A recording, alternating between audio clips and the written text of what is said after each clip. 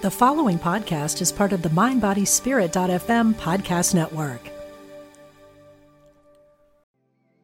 Want to fearlessly explore your creative spirit? Join artist Susie K. Edwards for Path of the Butterfly, a weekend workshop at Omega Institute's beautiful campus in Rhinebeck, New York, May 24 through 26. Experiment with a variety of art forms, engage in mindfulness, walking, and silent meditation, and discover a new and free-flowing creative vision.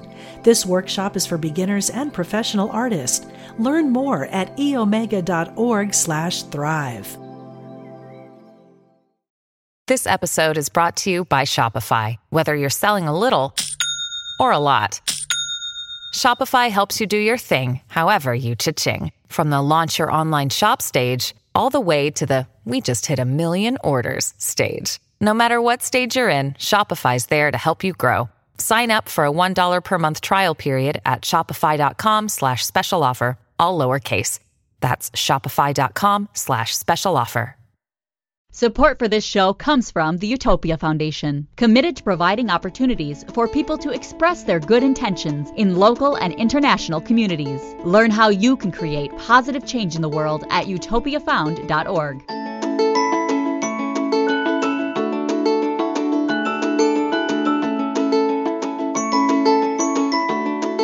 From Spirituality and Health magazine, I'm Rabbi Rami, and this is Essential Conversations. As you just heard, this week's show is sponsored by the Utopia Foundation. Get more information about them at their website, utopiafound.org. My guest today is author and teacher Clark Strand. His books include Waking the Buddha, How the Most Dynamic and Empowering Buddhist Movement in History is Changing Our Concept of Religion, How to Believe in God Whether You Believe in Religion or Not, and his newest book, due out shortly, is called Waking Up to the Dark, Ancient Wisdom for a Sleepless Age. Clark is the founder of The Way of the Rose, a spiritual fellowship that places saying the rosary at the heart of its religious practice, spiritual practice. And you can read his essay, Appointment with the Wolf, Discovering an Ancient Hour Alone at Night with God, in the March-April issue of Spirituality and Health magazine. Clark Strand, welcome to Essential Conversations. Thanks, Ronnie. Great to talk to you again. I want to start. Tell us about your sleeping problem, Clark. Let's start with that. In the magazine, you tell us you keep waking up in the middle of the night. What is your problem? Well, I don't actually have a problem. That's the interesting thing. That's what I discovered. I've been waking up in the middle of the night really all my life, although in the 90s, as a parent of young children, trying to get my work done during the day, it began to plague me a bit. I began to worry about it. And then I discovered a study done at the National Institute of Mental Health in the mid-90s that said that waking in the middle of the night not only wasn't a form of sleep pathology, it was quite natural. In fact, this was the way that our ancient forebears had always slept. And at that point, I began to, look into the matter a little more deeply, and I discovered basically all the material that I put into Waking Up to the Dark. I realized that human beings before the modern age basically woke every night for a, what I call a meditation retreat for every Homo sapiens on Earth. The study shows that prehistoric people slept 4 hours and naturally woke. Did they have to go pee and they have to go outside of the cave or something? I mean, what was the motivation? That's what gets me up at 2 o'clock in the morning. I have to go to the bathroom. Are we designed for 4 hours at a time?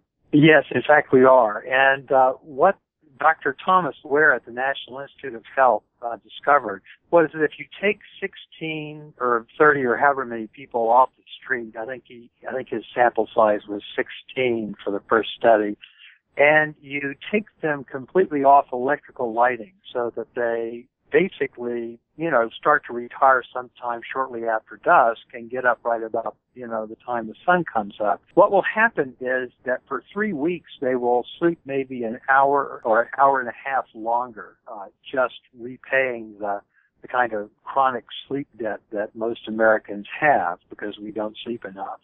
But after about week 3, everybody reverts to the primordial pattern of sleep, which is still encoded in our DNA. We sleep for 4 hours, we wake for 2 hours, and sleep for another 4. We call this divided sleep, but in ancient times, people used to simply refer to it as the first and the second sleep of the night. And you find evidence of that in Homer, in the Bible, in the Upanishads. It's everywhere. This was the way people always slept. You mentioned the Song of Songs, saying that in the Song of Songs, when the woman says, "I sleep, but my heart is awake," you take that as perhaps a signal of this divided sleep. But the 2 hours, if that's what it is, an hour to 2 hours, that separate the longer periods of sleep, are they waking hours like, I'm awake now, working hours, or are you in some other kind of consciousness between the two sleep periods? Well, that's the interesting thing, that Ware discovered what religious and spiritual practitioners had known for a long time, which is that those hours have a state of consciousness all their own. What Ware discovered was that the hormone prolactin, which is the hormone that keeps mammals at rest while they're sleeping, is the hormone that rises in the bloodstream when a mother's milk lets down. It's the hormone that keeps birds still while they're roosting on their eggs. That hormone rises when we fall asleep. It's what keeps us still while we're asleep. But if you give yourself enough darkness to work with, what happens is when you wake in the middle of the night, your prolactin levels remain at sleep levels so that your body is very, very still and your mind isn't particularly restless. It's a state of very deep tranquility. And what I discovered when I read this study was that you could look in the record, especially the record of spiritual texts and practices, and you could find evidence that people have been doing this for thousands of years. I interviewed Carthusian novice masters at monasteries. I talked to imams and lamas, monks and nuns, roshis, all kinds of people. And I found that what they described was, in each case, was virtually identical. Their practice might change a little bit from one religion to the next, but the experience they were having was the same experience. After 4 hours of sleep, they'd get up to chant or pray or meditate, and they'd enter a state in which they felt particularly blessed, forgiven, enlightened, or loved. Do you have to set... The waking up is natural, this divided sleep is natural, but for people like us, do we have to set some kind of timer to make it happen, or it happens to everyone, we need to just utilize that space and not just roll over and go back to sleep?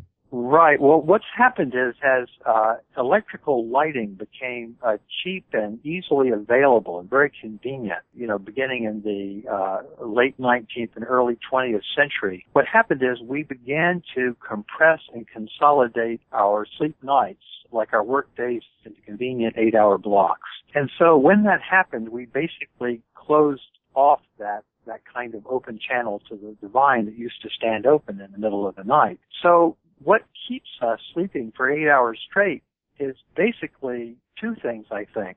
Willpower, because it's not particularly natural. We have to almost force ourselves to do it. And electrical lighting, which is a stimulant we use to keep ourselves awake so that we can force ourselves to sleep straight through the night.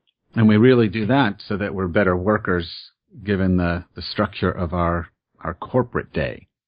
Our work day. The way we sleep, we sleep now is a post-industrial way of life.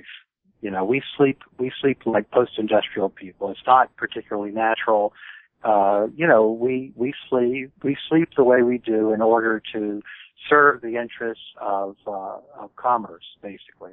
So you've been experimenting with this period, between the two sleep sessions, and you found it to be a very rich opportunity for spiritual practice. You talk about the experience of, in Hebrew it's called Hit Bodedut. It's a practice given to us by Reb Nachman of Roslav, the 18th century or 19th century great-grandson of the Baal Shem Tov, who founded Hasidic Judaism. So tell us a little bit about what you do with that and what others might do with that. I was trying to account for something that had been happening to me much of my life, since childhood, actually. During my years in New York City, I wasn't able to get up and, walk around outside, which was what I loved to do as a child and what I reverted to when we moved to the mountains in the mid-90s. But during my years in Manhattan, I began to, sort of experiment with this state of mind a little bit more. all I had to work with was basically my old set of monks' prayer beads. So I would use those in the middle of the night rather than actually getting up and wandering around. But when we moved to Woodstock, New York in 1996, and I was out and wandering again, I found that I had a set of very profound spiritual needs kind of left over from my years as a Zen Buddhist monk, and I needed to exercise them in some way. I was at that time beginning to drift back more in the direction of the Western spiritual tradition, and so I was very curious about, were there any practices that, could be used during this period of time? And a friend of mine, who is a cantor at the local synagogue, he handed me a little book called Outpouring of the Soul, which is a collection of Reb Nachman's teachings on Hibodedut, waking up in the middle of the night usually, although you could do it any other time, and talking aloud to God as if to a true good friend. And so when I read this little book for the first time, here was somebody describing the experience I've been having for years, and it was a great relief to me because, for one thing, it told me that I didn't wake in the middle of the night because there was something wrong with me. I woke because I was supposed to. And this little booklet told me what I was supposed to do during that time. I've since discovered that there are many practices you can do during that time, but in the beginning, I talked out loud to God, like Reb Nachman advised his disciples to do. And I would walk along and I would talk out loud. Sometimes I'd get an answer from an owl or a catbird. Want to fearlessly explore your creative spirit? Join artist Susie K. Edwards for Path of the Butterfly, a weekend workshop at Omega Institute's beautiful campus in Rhinebeck, New York, May 24th through 26. Experiment with a variety of art forms, engage in mindfulness, walking, and silent meditation, and discover a new and free-flowing creative vision. This workshop is for beginners and professional artists. Learn more at eomega.org/thrive. Tell us the title of the book again in case someone wants to follow up on that. It's called Outpouring of the Soul. It's translated, I believe, by Ari Kaplan and published by Breslov Research Institute. It's a very short book. It has 64 short chapters. You could turn to it as a spiritual resource for a lifetime and never exhaust it. So let me ask you this. You're not Jewish, and you're using this Hasidic practice. You're not Catholic, as far as I know, and you're using the rosary in your Way of the Rose program. And you used to be a Zen Buddhist monk. So I want to have you tell us a little bit about the Way of the Rose. Do you see yourself as a part of, maybe even a pioneer of this spiritually independent movement? People who are just seeing themselves as heir to the entirety of human spirituality, religiosity, and not necessarily tied to a single faith tradition?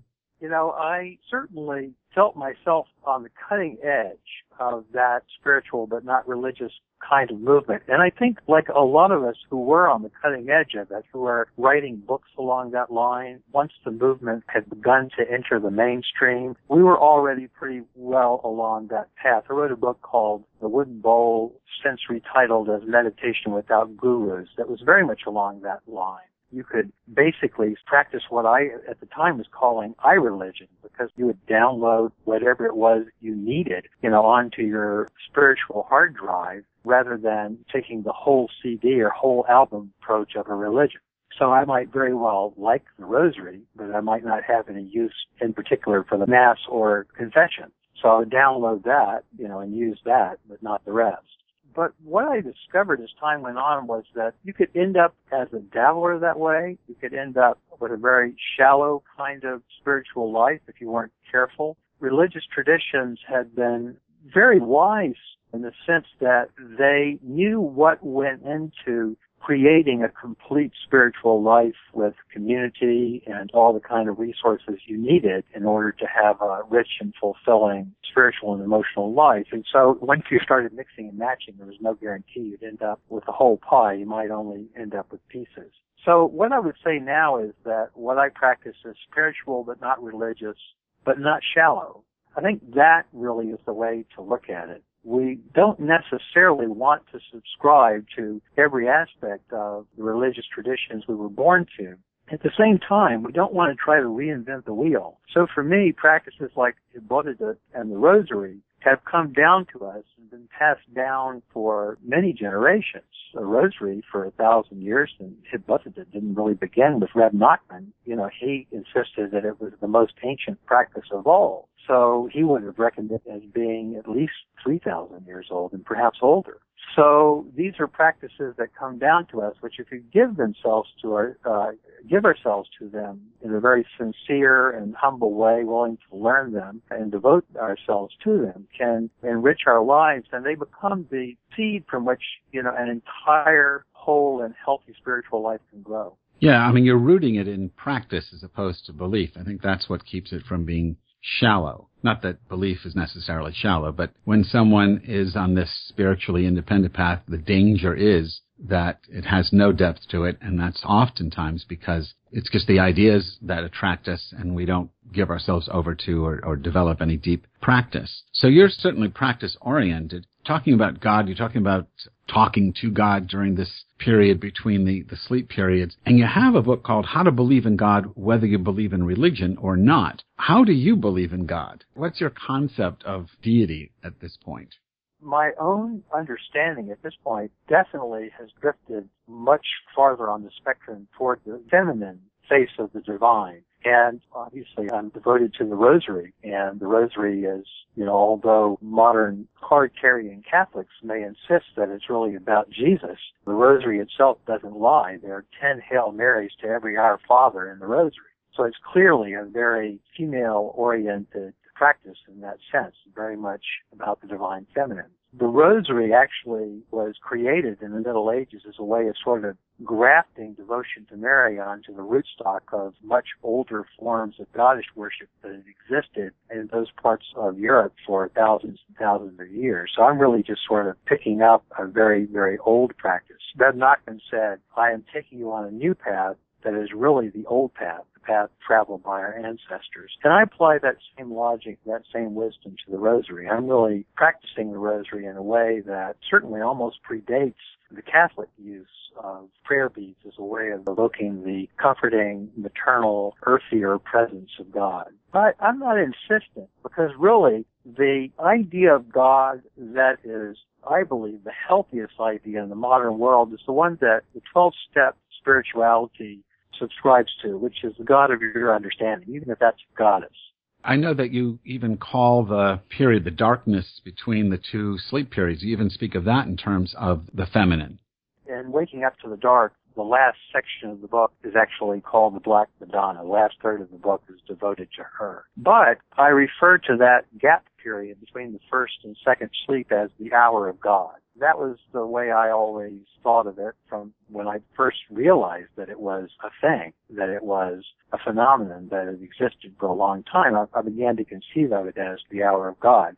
But when I use the term God there, it really is the God of your understanding. It's God in the term the hour of God is a kind of a stand-in for the divine. And that can mean a lot of different things. And when a person begins to wake after the first sleep of the night and devote that time to prayer and meditation, you become very intimate with the divine. And however that plays out is really a kind of an individual and personal matter, because at that hour of the night, there's nobody else watching and there's nobody else to please but you and God in whatever form he or she takes. True, and I'm interested specifically in this feminine aspect. I mean, it's a personal thing for me. I've come to the same position. I've written a couple of books on the divine feminine, translated a Catholic mystical text dealing with the Divine Mother. So this is something that I agree with, that I happen to experience as well. When I talk to God, when I practice Hitbodedut, I'm clearly hearing a feminine response. What the rabbis in the Talmud, 2,000 years ago, called the Bat Kol, the daughter's voice.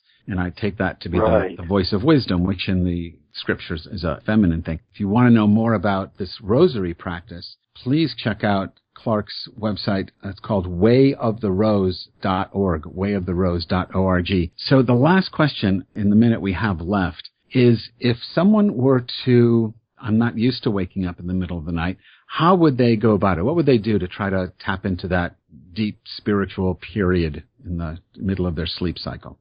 Well, it's very, very simple. It really couldn't be much simpler. I mean, for some people, maybe it's a little more difficult than others, depending on where they live. You just have to turn out the lights. If you begin shutting off the lights in your house or your apartment, say an hour or two earlier, in the beginning you don't have to go completely dark. You can simply, unscrew a few light bulbs or turn off a few lights after dusk so that you're not quite so super saturated with the artificial illumination after dusk. But gradually what you want to do is give yourself a couple of more hours of darkness so that you're no longer robbing Peter to pay Paul in your daily life. And what will happen if you do that is you'll be creating the space to wake in the middle of the night for the hour of God. So if you're used to going to bed at midnight, you aim for 10 p.m. And you don't have to get there all at once. But if you can begin to migrate in the direction of a darker, less illuminated night, eventually that channel will reopen. It's natural. It's bound to happen. All right. Very interesting. Clark, thank you very much for being our guest today. Essential Conversations with Rabbi Rami is brought to you this week by Utopia Foundation, providing the opportunity for people to create solutions that contribute toward a more equitable world. Please visit them at utopiafound.org. Essential Conversations is a project of Spirituality and Health magazine. Please visit our website, spiritualityhealth.com, to subscribe to the magazine and to this podcast. Essential Conversations with Rabbi Rami is produced by Corinne Johnston, and Alma Tassi is our program coordinator. I'm Rabbi Rami. Thanks for listening.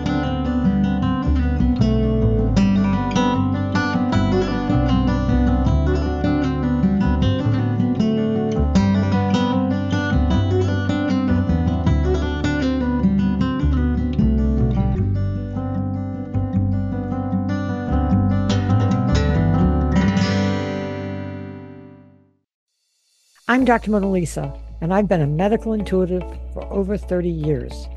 Let me help you find new ways to heal physical and emotional problems. Be a part of my Healthy Living Intuitively podcast studio audience every week. Follow me on Facebook, Dr. Mona Lisa fan page, and Instagram, Dr. Mona Lisa 1, to get that information. I answer audience questions, and you can learn from people calling in that might be dealing with the same things that you are. Follow Healthy Living Intuitively, part of the MindBodySpirit.fm podcast network, and wherever you get your podcasts.